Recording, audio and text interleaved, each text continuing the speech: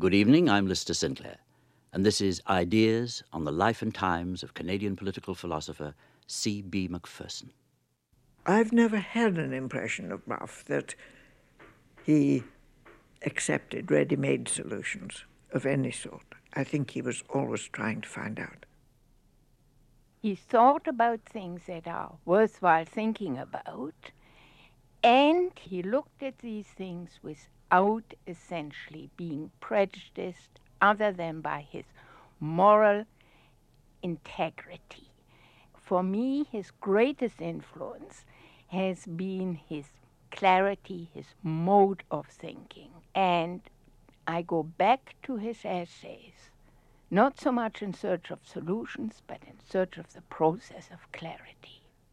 I really cannot remember if I ever heard him lose his temper. Whereas all the rest of us in the family would get mad and yell our heads off. But I can't remember an occasion on which he actually raised his voice in anger.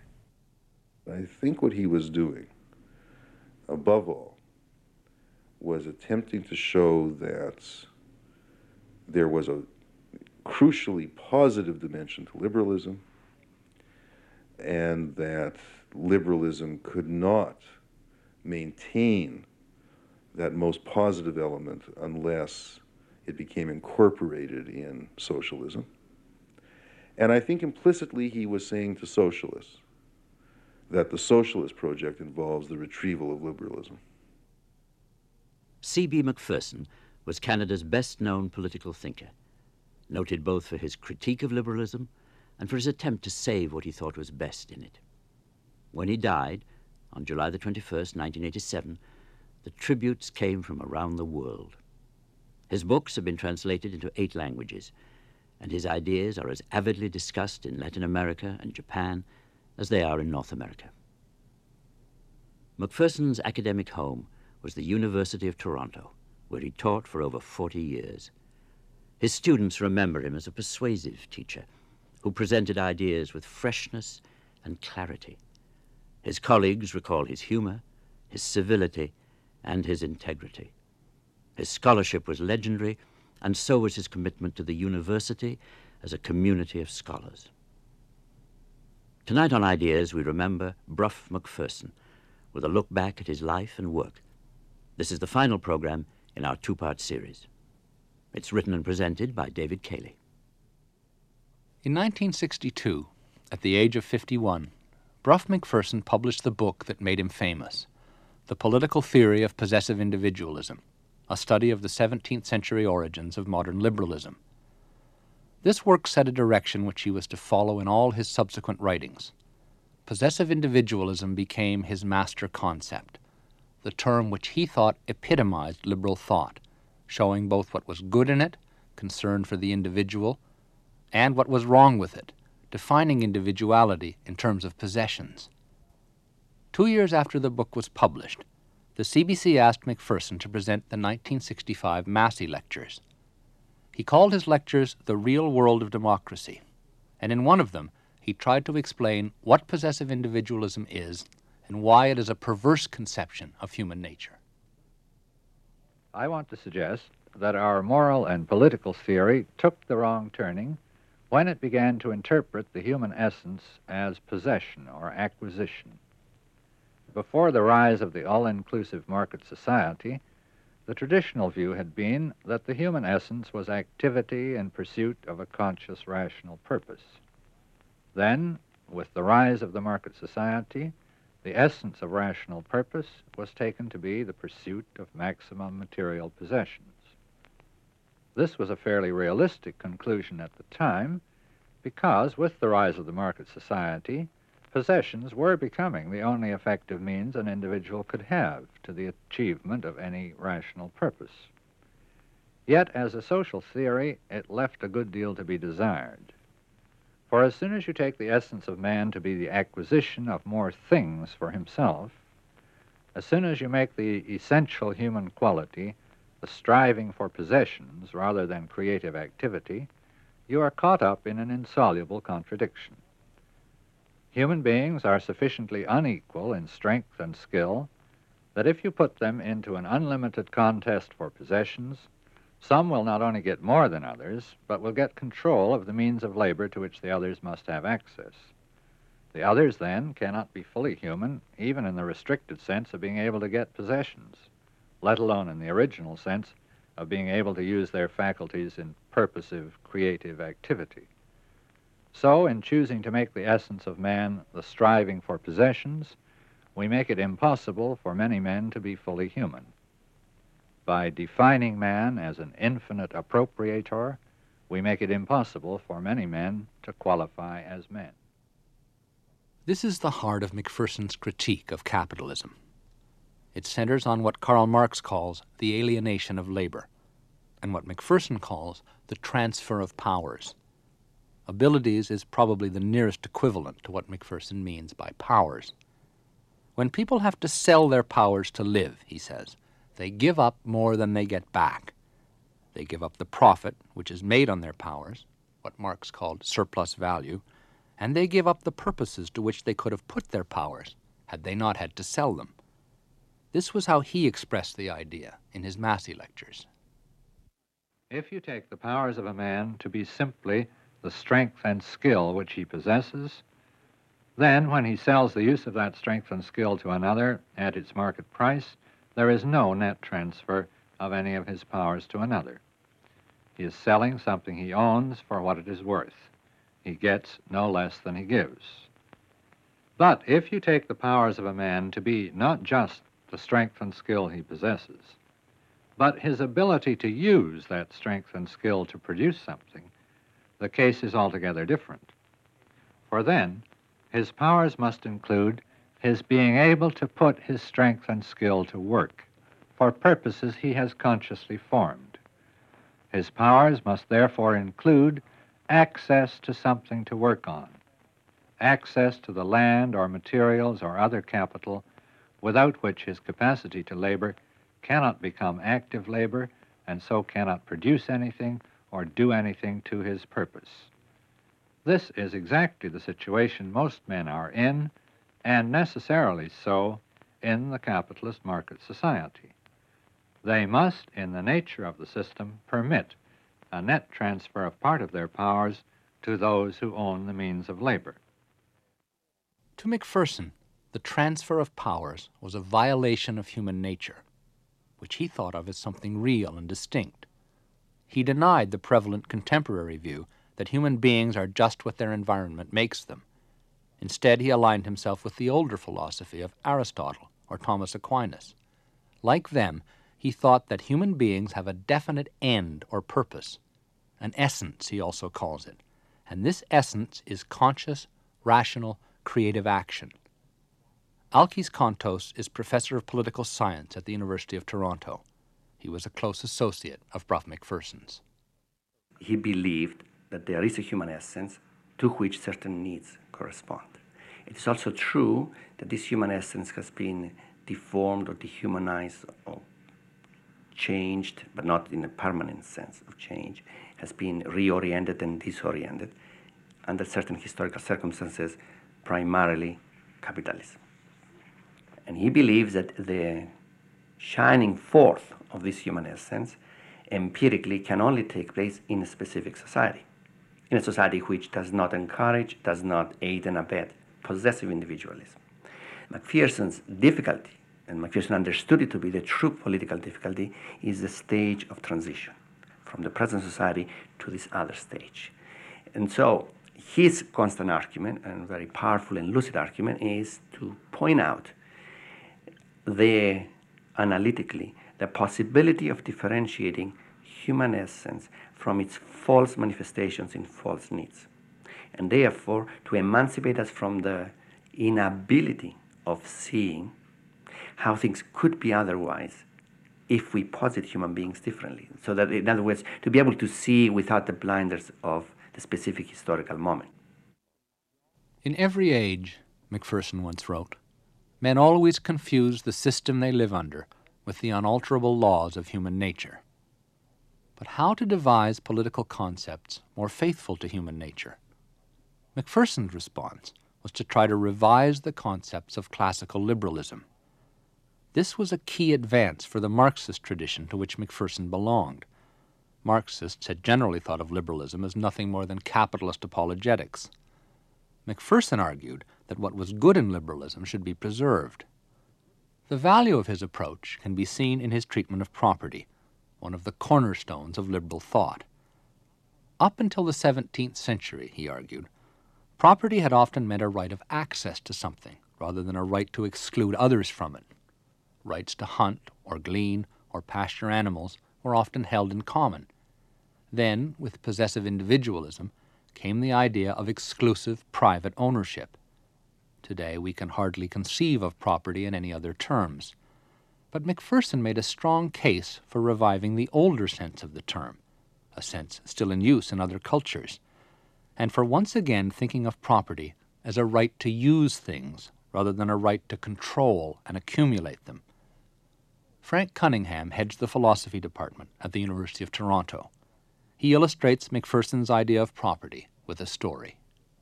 We live across the street from a park, and a friend of ours who lives on a reservation in the Northwest Territories was visiting us with her two children. I guess they were around 4 or 5 years old, one of whom was named Stanley.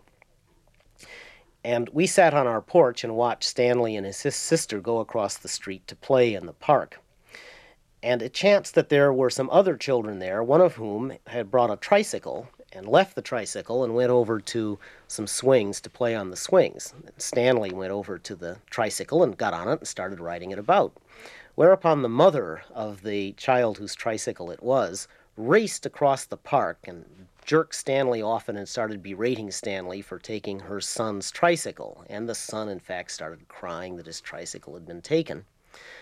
Later on, Stanley kind of cried about this, but at the moment, he simply looked bewildered.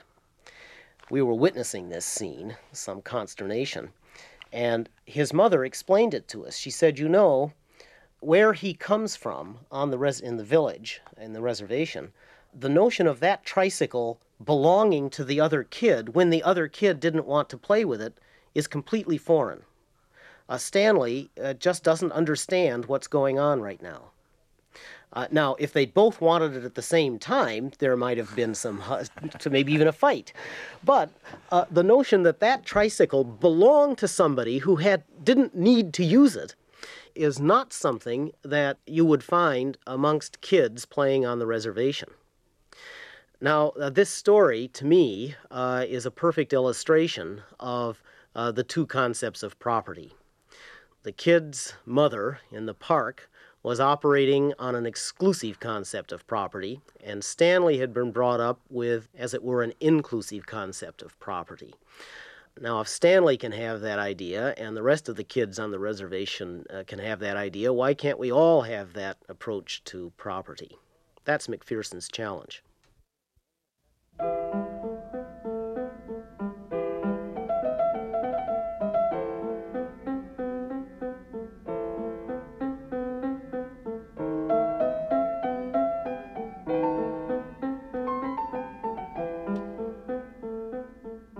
When Brough Macpherson joined the Department of Political Economy at the University of Toronto in 1935, he committed himself to a life of teaching and scholarship.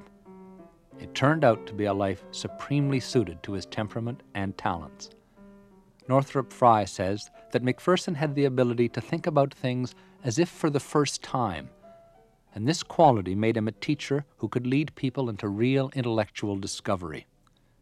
In his graduate seminars, his former students say, he knew how to listen and learn from criticism. Within the field of political theory, he was a tireless controversialist, reviewing books and debating ideas with contemporaries like John Rawls and Isaiah Berlin. He lived the academic life with real relish. Alkes Kontos came to the University of Toronto at Macpherson's urging and still recalls the conversation that made up his mind. When I first met him, I said to him, because whenever I had met as a student and subsequently great names, usually they are very taken by their own fame, and it's quite a sickening effect. So Macpherson, I said to him, what would you say if a student of yours, whom you convince is very bright, who is extremely bright, but according to you, you have no doubts as to his or her mental abilities, were to come to you and say, Professor Macpherson, you're very important on all that, I enjoyed your classes, but really, I think fundamentally your thought is wrong. And what I was looking for is to see if he will say, as most people say, well, I must have made a mistake, he's not that intelligent. And Macpherson laughed and he said, what year is this student in? And I said, what difference does it make? And he said, well, a great deal, he says. Because if he's graduating, I will say, what a pity, such a bright individual that hasn't seen the truth. But if he's not graduating, I still have time to persuade him or her. And I always thought that's a very interesting insight to his thought, and that, in some sense, persuaded me that it will be delightful to study with him, because he's not a kind of despotic individual that here is the doctrine, you have to accept it. He will always argue and argue and argue and try to persuade. I think that's his understanding of the individual, and that's his understanding of what he takes to be positive in liberalism. Macpherson was deeply committed to the university as a community based on free discussion and inquiry. During his long career at the University of Toronto, he played a prominent role in university affairs. His most notable contribution came in the 1960s, when the traditional idea of the university was being sharply challenged by the New Left. Macpherson chaired a commission on undergraduate instruction in the arts and sciences. Claude Bissell was then president of the University of Toronto, and he recalls the circumstances which led him to appoint Macpherson to the commission. The student left, and the student left was a small group, but it dominated the campus in many ways, as people with ideas usually do. And their theory of the university was that it should be a sort of perpetual seminar. And McLuhan's idea, but not quite McLuhan. And staff would be first among equals. They wouldn't be father figures. They would lead the university in discussions of immediate social issues. This is putting it in its most radical and its simplest form, but that was the sort of concept. And they were opposed to any suggestion of professionalism or elitism, of course. And they thought that we were responsible for that kind of attitude in the curriculum. And to a certain extent we were, because the University of Toronto had been the university which was most concerned with what we called the honor courses, which were elitish courses. This is the Faculty of Arts and Science. They were based upon specialization, although it was modified specialization. You had some assisting subjects, but primarily you emerged as a person with a strong scholarly background in a specific subject. And it was a great course for graduate schools. The Toronto graduate was famous, I think, throughout North America as a person who was well prepared. But it was specialized and it was elitish. Well, Brough was known as a distinguished scholar. He was a graduate of one of our honor courses. He'd done postgraduate work in the UK.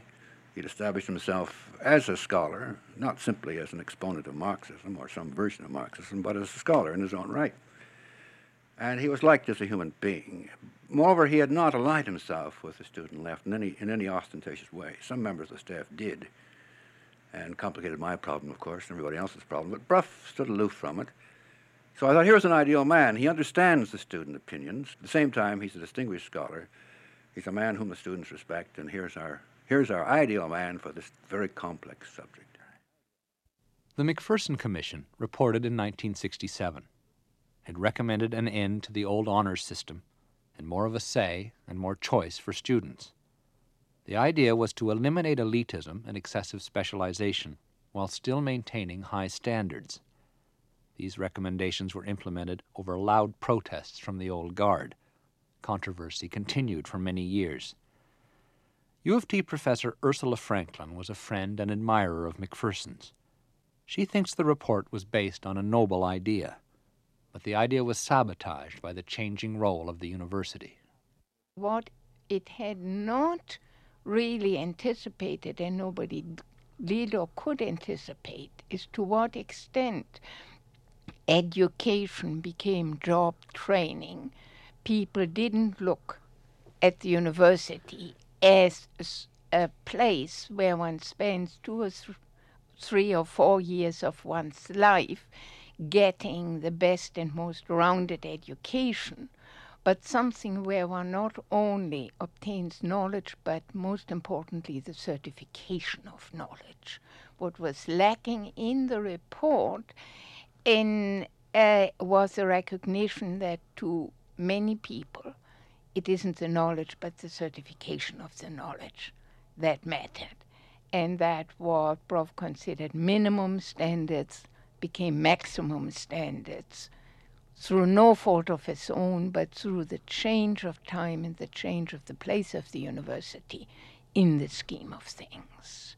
I still think that it's just about the ideal scheme for a university, except that it assumes ideal students, which we don't have. The Macpherson Commission was only one of Macpherson's many involvements in university affairs. He also chaired a committee which dealt with faculty grievances over the granting of tenure. Ursula Franklin served with him on that committee, and she says it showed her a whole new side of the man.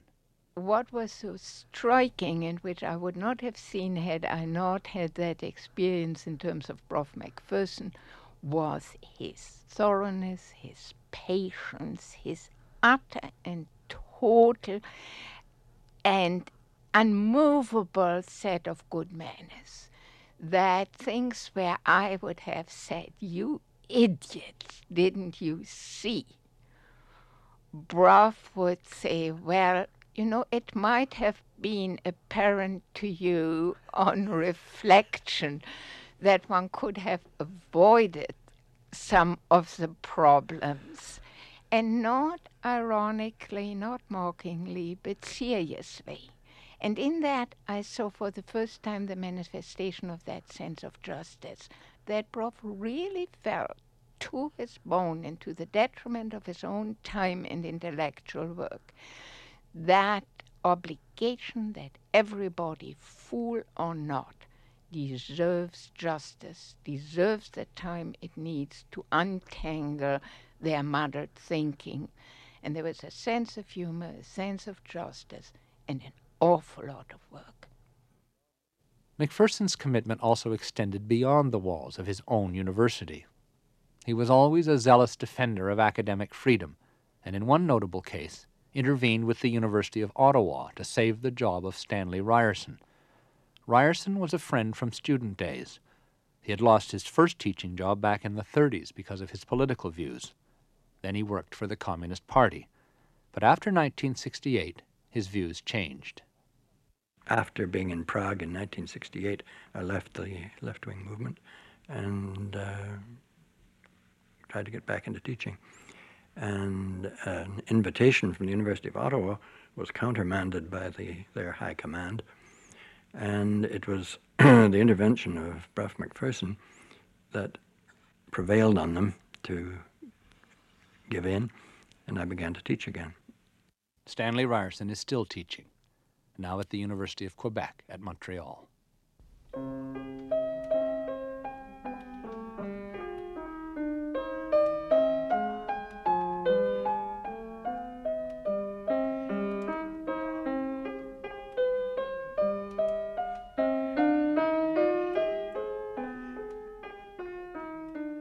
Politically, Prof. Macpherson was always on the left. His politics took shape in the 30s, when the choice between capitalism and socialism seemed clear-cut. He opted definitively for socialism, and never wavered from his original view that a society of justice and equality could be based only on the overcoming of capitalism.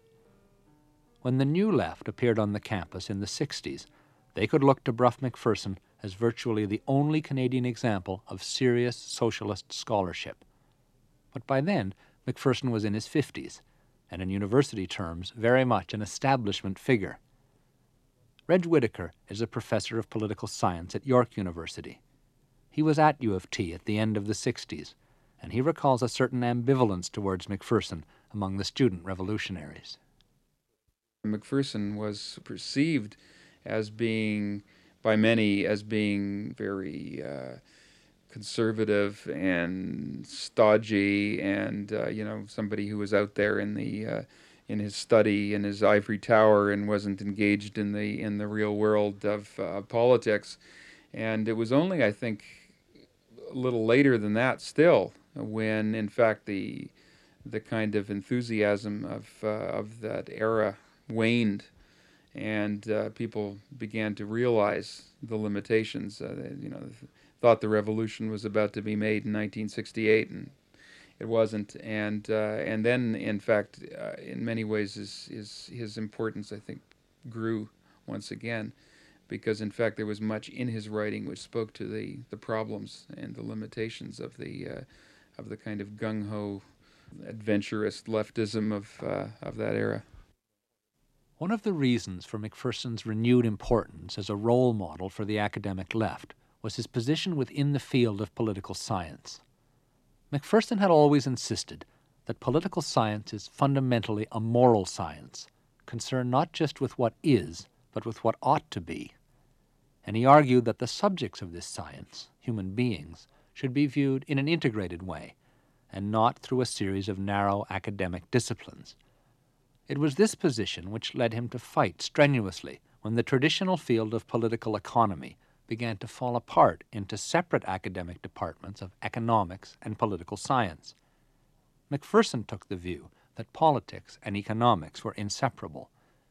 The issue came to a head over the question of whether the journal of the field should be divided into two. One of Macpherson's allies in the struggle was Irene Spry, now Professor Emeritus of Economics at the University of Ottawa. I was in England at the time, and Brough was, of course, in Toronto, and the issue came up at the Learneds as to whether the journal, which had been the Journal of Political Economics and Political Science, should be separated into a Journal of Economics and a Journal of Political Science.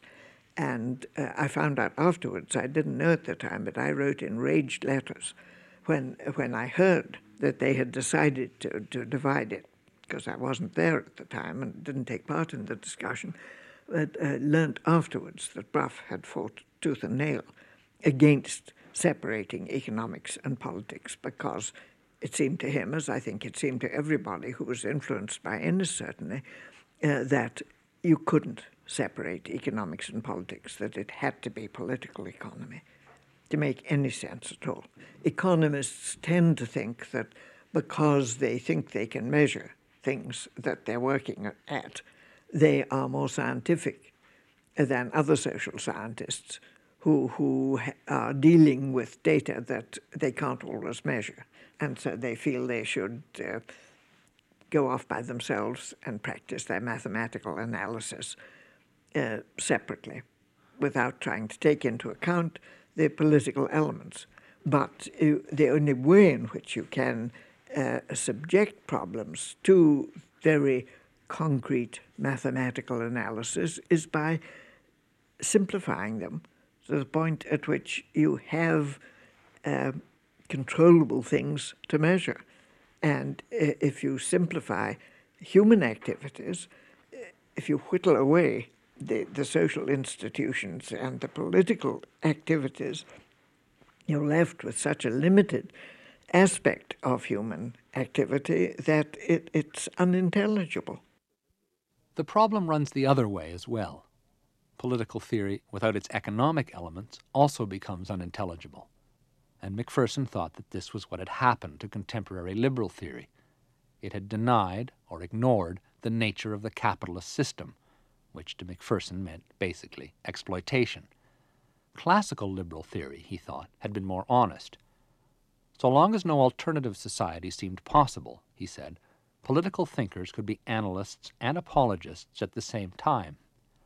But when the legitimacy of the capitalist system was finally challenged by an articulate, politically ambitious working class in the 19th century, liberal theory changed direction. It grew ambivalent, wanting a better world, but unwilling to see that capitalism had become the real fetter on further social progress. The epitome of that ambivalence, to Macpherson, was the thought of the 19th century English liberal John Stuart Mill. Mill held a very high conception of human nature. The end of man, he wrote, is the highest and most harmonious development of his powers. But Mill failed to see, according to Macpherson, that the realization of such a vision was impossible in capitalist society. Alkes Kontos. Before he died, he was planning a major work on John Stuart Mill. He had his collected works, and that's what he was working on. And so because he began to understand that only a systematic treatment of Mill will sharpen Macpherson's own arguments about liberal democratic theory and capitalism. And I found it always very interesting that he thought a major work on Mill by him, C.P. Macpherson, would be more important and constructive than a major work on Marx. Mill's thought was so strategic for Macpherson because it was in Mill that he saw the possibility of getting liberal theory back on the rails.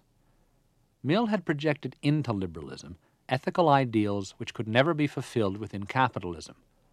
This left liberal theory, in effect, all dressed up with nowhere to go. The result, eventually, was the fading of these ideals.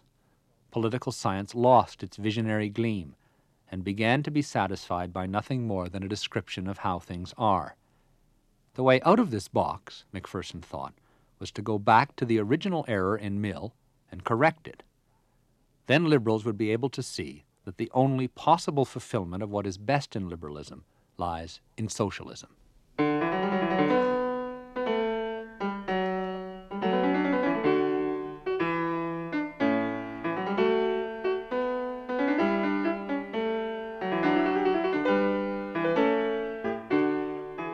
Brough Macpherson was a political theorist, and he wrote very little about practical politics. But he did sometimes take positions on the issues of the day. One such case was the FLQ crisis of 1970. Macpherson took part in a debate at the University of Toronto, and Reg Whittaker was there. I have a very vivid memory of Macpherson appearing at a debate, I believe it was at Hart House, and taking the side of the government and justifying the imposition of the War Measures Act, more or less, in fact, ironically, on I think very Hobbesian grounds, that you couldn't allow a parallel power to exist that would, which you saw the FLQ as a parallel power, and that you could only have one sovereign in effect, and so on. And intellectually, a very, as one would expect, a very solid and I think probably looking back at it, although it was very hard to see it in those terms at the time, probably a much better case than was being presented against because of its intellectual purpose. There is, in Macpherson's files, a fascinating letter written around this time to Pierre Trudeau. The purpose of the letter was to plead for a quick revocation of the War Measures Act in order to prevent further abuse of civil liberties in Quebec. But in it, Macpherson also expresses his support for the government's initial decision to call in the military. In 1946, during the Gouzenko spy affair, Macpherson had wholeheartedly defended the rights of the people detained without trial under the War Measures Act. Why he now expressed even qualified approval for the Trudeau government's actions is puzzling. Perhaps Macpherson didn't really understand or sympathize with Quebec nationalism. Or perhaps he really did believe that there was an apprehended insurrection in Quebec. Another occasion on which Macpherson addressed day-to-day political questions involved NDP leader Ed Broadbent. Broadbent had been a student of Macpherson's in the 1960s, and after entering politics, he continued to read Macpherson with keen interest. Then, one day, he received some political advice about the New Democratic Party from his old mentor. Brough had written to me following a provincial election setback and made the argument that the party ought to have what would be described in present terminology as a more leftist program, that in his judgment, from the point of view of practical politics, the particular policy framework of the Ontario NDP at that time was not adequate to its potential, that if we had had a more leftist-oriented program, in his judgment, the party would have practically done better. So as was always the case, his argument was a serious one. And in this particular case, I happen to believe a profoundly mistaken one. But it was the kind of discussion that I enjoyed, because in that particular instance, for example, my own judgment was that the ideological framework of the NDP frankly had little to do with the electoral setback, that many other aspects of political life, the positioning of other political parties, the given personality of our own leader at a given time, as well as other leaders. There are many other aspects of change in political society than political philosophy. Aside from this intervention with Ed Broadbent, Macpherson was not active in the NDP, though he was a supporter. In his writings, he deals with the question of how to build socialism only in quick hints and short sketches. Leo Panitch is a professor of political science at York University. He thinks Macpherson's lack of attention to the question of political change was a consequence of his attitude towards Marxism. Macpherson used Marxism as a critical tool in his analysis of liberal thought, Panitch says, but he largely ignored Marxism as a prescription for a future society.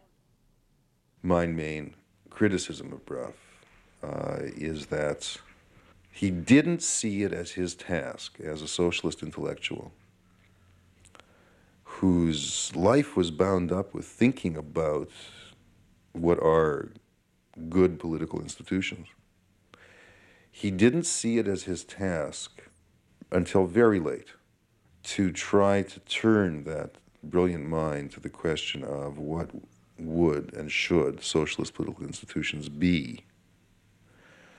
I often wondered whether that was something that was induced by a certain orientation to a defense of the Soviet Union in the context of the Cold War, which one can admire. I mean, seeing,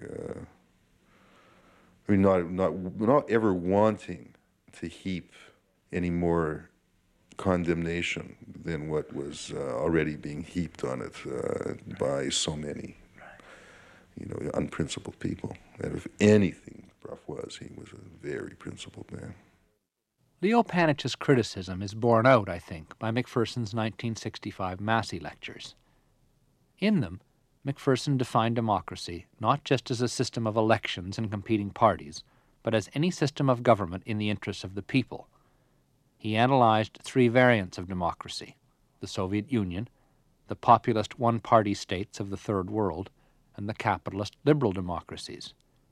The section on the Soviet Union takes the theory of one-party dictatorship leading, when material conditions permit, to a classless society, pretty much at face value.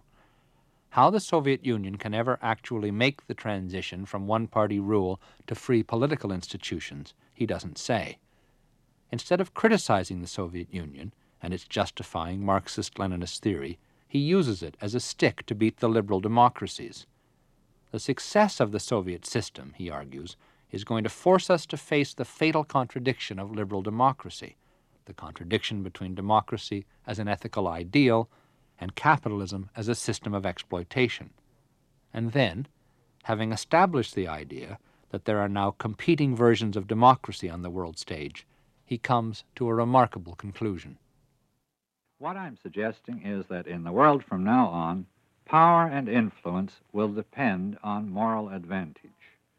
And I'm suggesting that we in the West will decline in power unless we can discard our possessive market morality.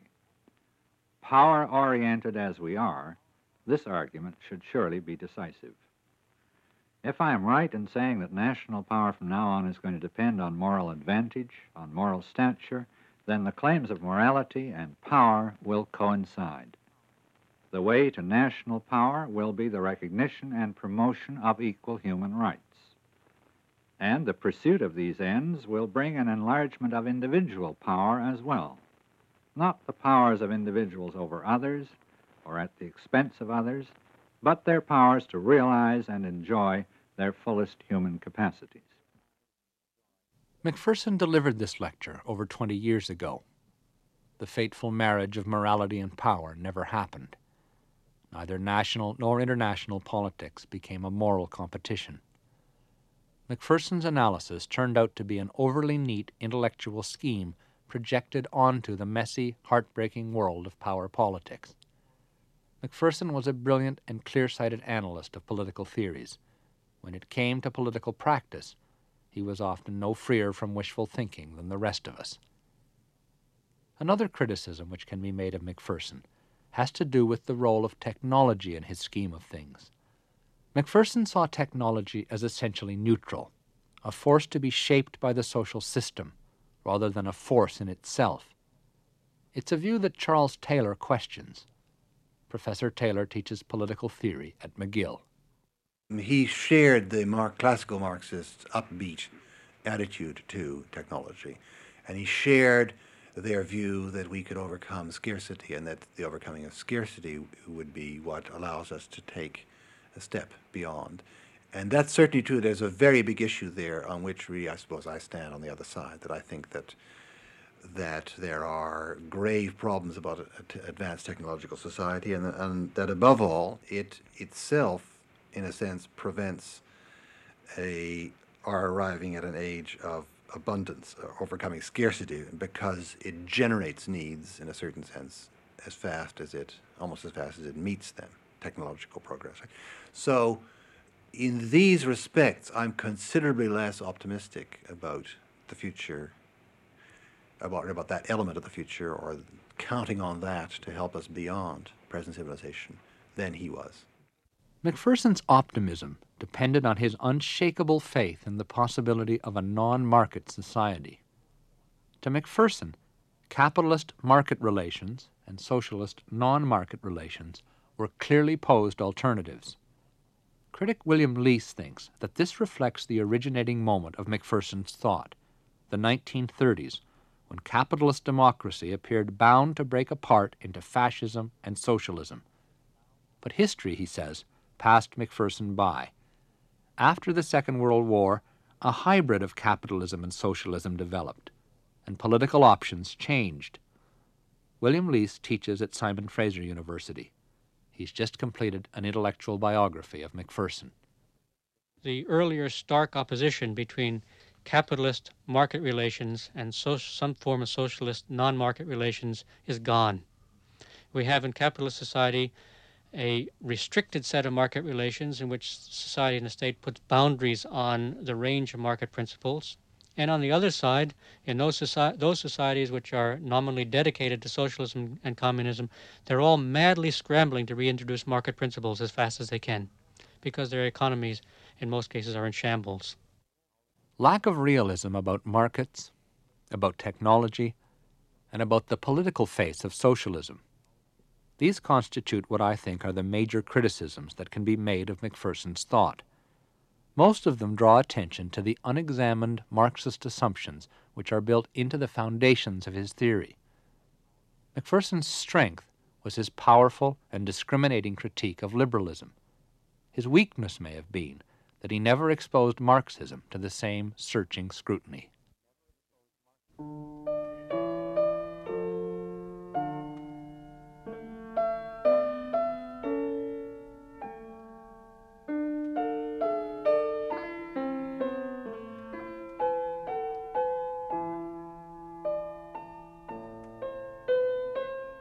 When Brough Macpherson died, he left many friends behind him.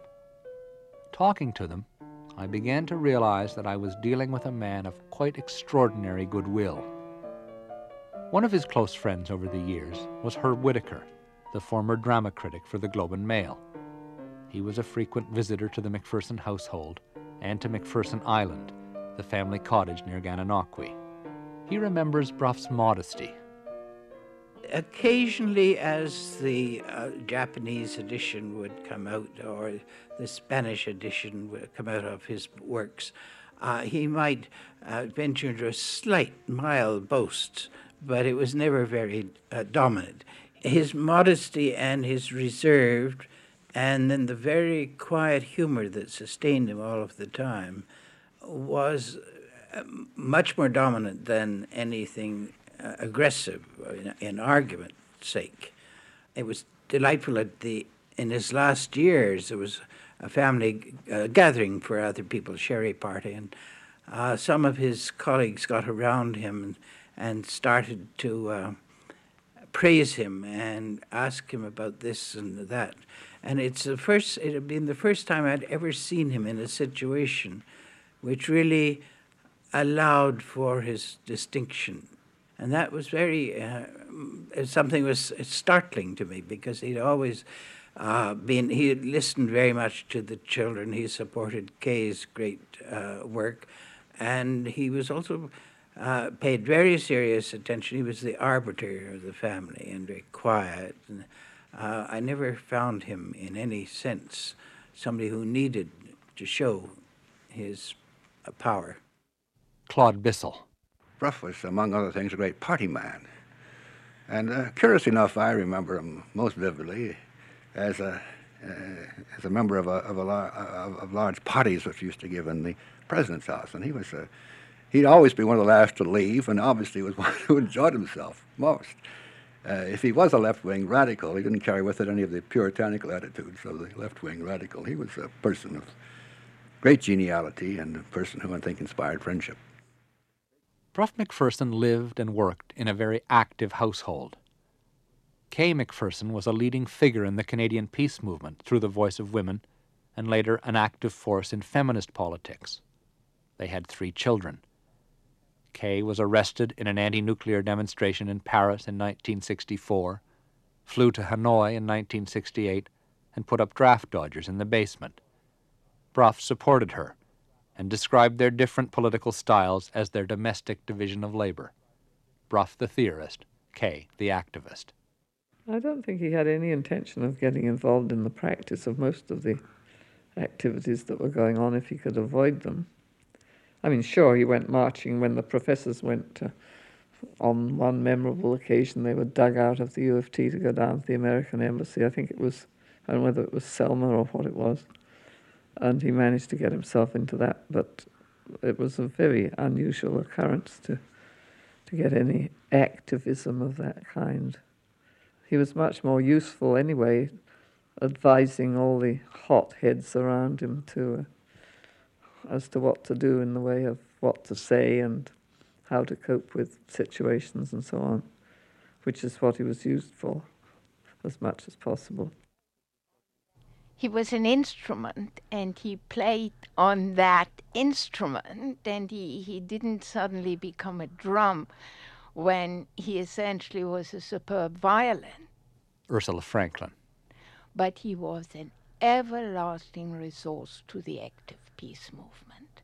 And again, as I've mentioned over the grievance committee, the amount of time that Brough spent being available to check thoughts, to check briefs, to check ideas, was a major contribution. He was the sounding board, he was the sympathetic critic, he was a person one talked to before presenting a brief. He would think of all the questions that people would ask, but he would also set things right at earlier stages.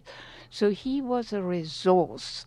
He also was, as it was in the arts, a quiet but not unsubstantial supporter in terms of money. So I think it was the activity that was appropriate for that person in that sense of being a highly precious instrument. I mean, he was an intellectual Stradivarius. And you don't take that out in the rain. Frequently at meals or any other time, he would announce, "I'm sorry, I just had an idea, go on and I'll be back." And he would go off and closet himself in his whatever study there was at the time, and he might come back in 10 minutes or in a couple of hours, but obviously, something was churning on, whether he was carving the dinner or anything else. But that happened quite often, or maybe in the middle of the night he'd occasionally get up and go up to his study and write for an hour. So all this theory was going on all the time, whatever else we were doing.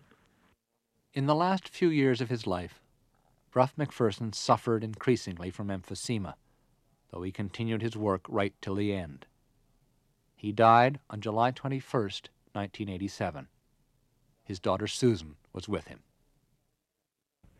My mother and I sat with my father and took turns holding his hand, and we just talked with each other because he wasn't really talking.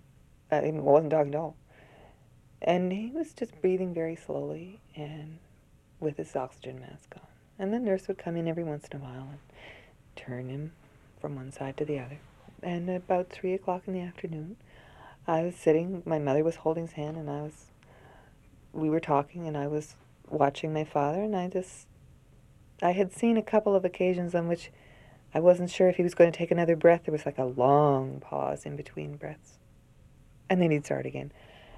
And then I saw there wasn't another breath. And I interrupted my mother, who was telling me something about something unrelated. And I said, I think he isn't breathing anymore. And she looked, and he actually died very peacefully. Just, I think it was 2 or 3 days before he died, he was very weak from the illness, and he still, he had his humor. And actually the last discussion we had was on hops. I was preparing a paper for a conference on hops, and we just chatted again and again. So he was, I think he was quite unique. And the more I think back on our relationship, the more I tend to respect his style, the way he did it.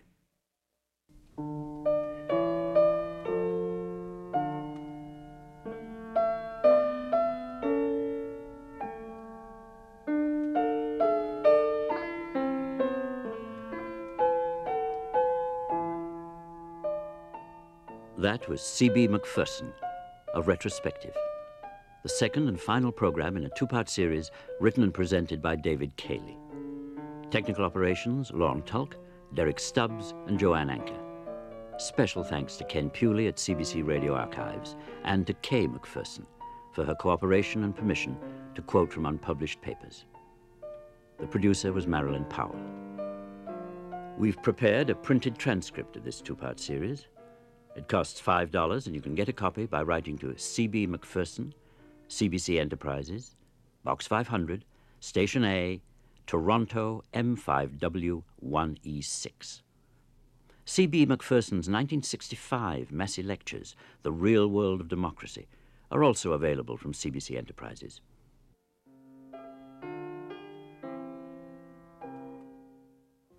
Poet, playwright, politician, humanist, ambassador, scholar, philosopher, Niccolò Machiavelli was the very definition of a Renaissance man. Born in Florence in 1469, his life is impossible to separate from the turbulent politics of his native city.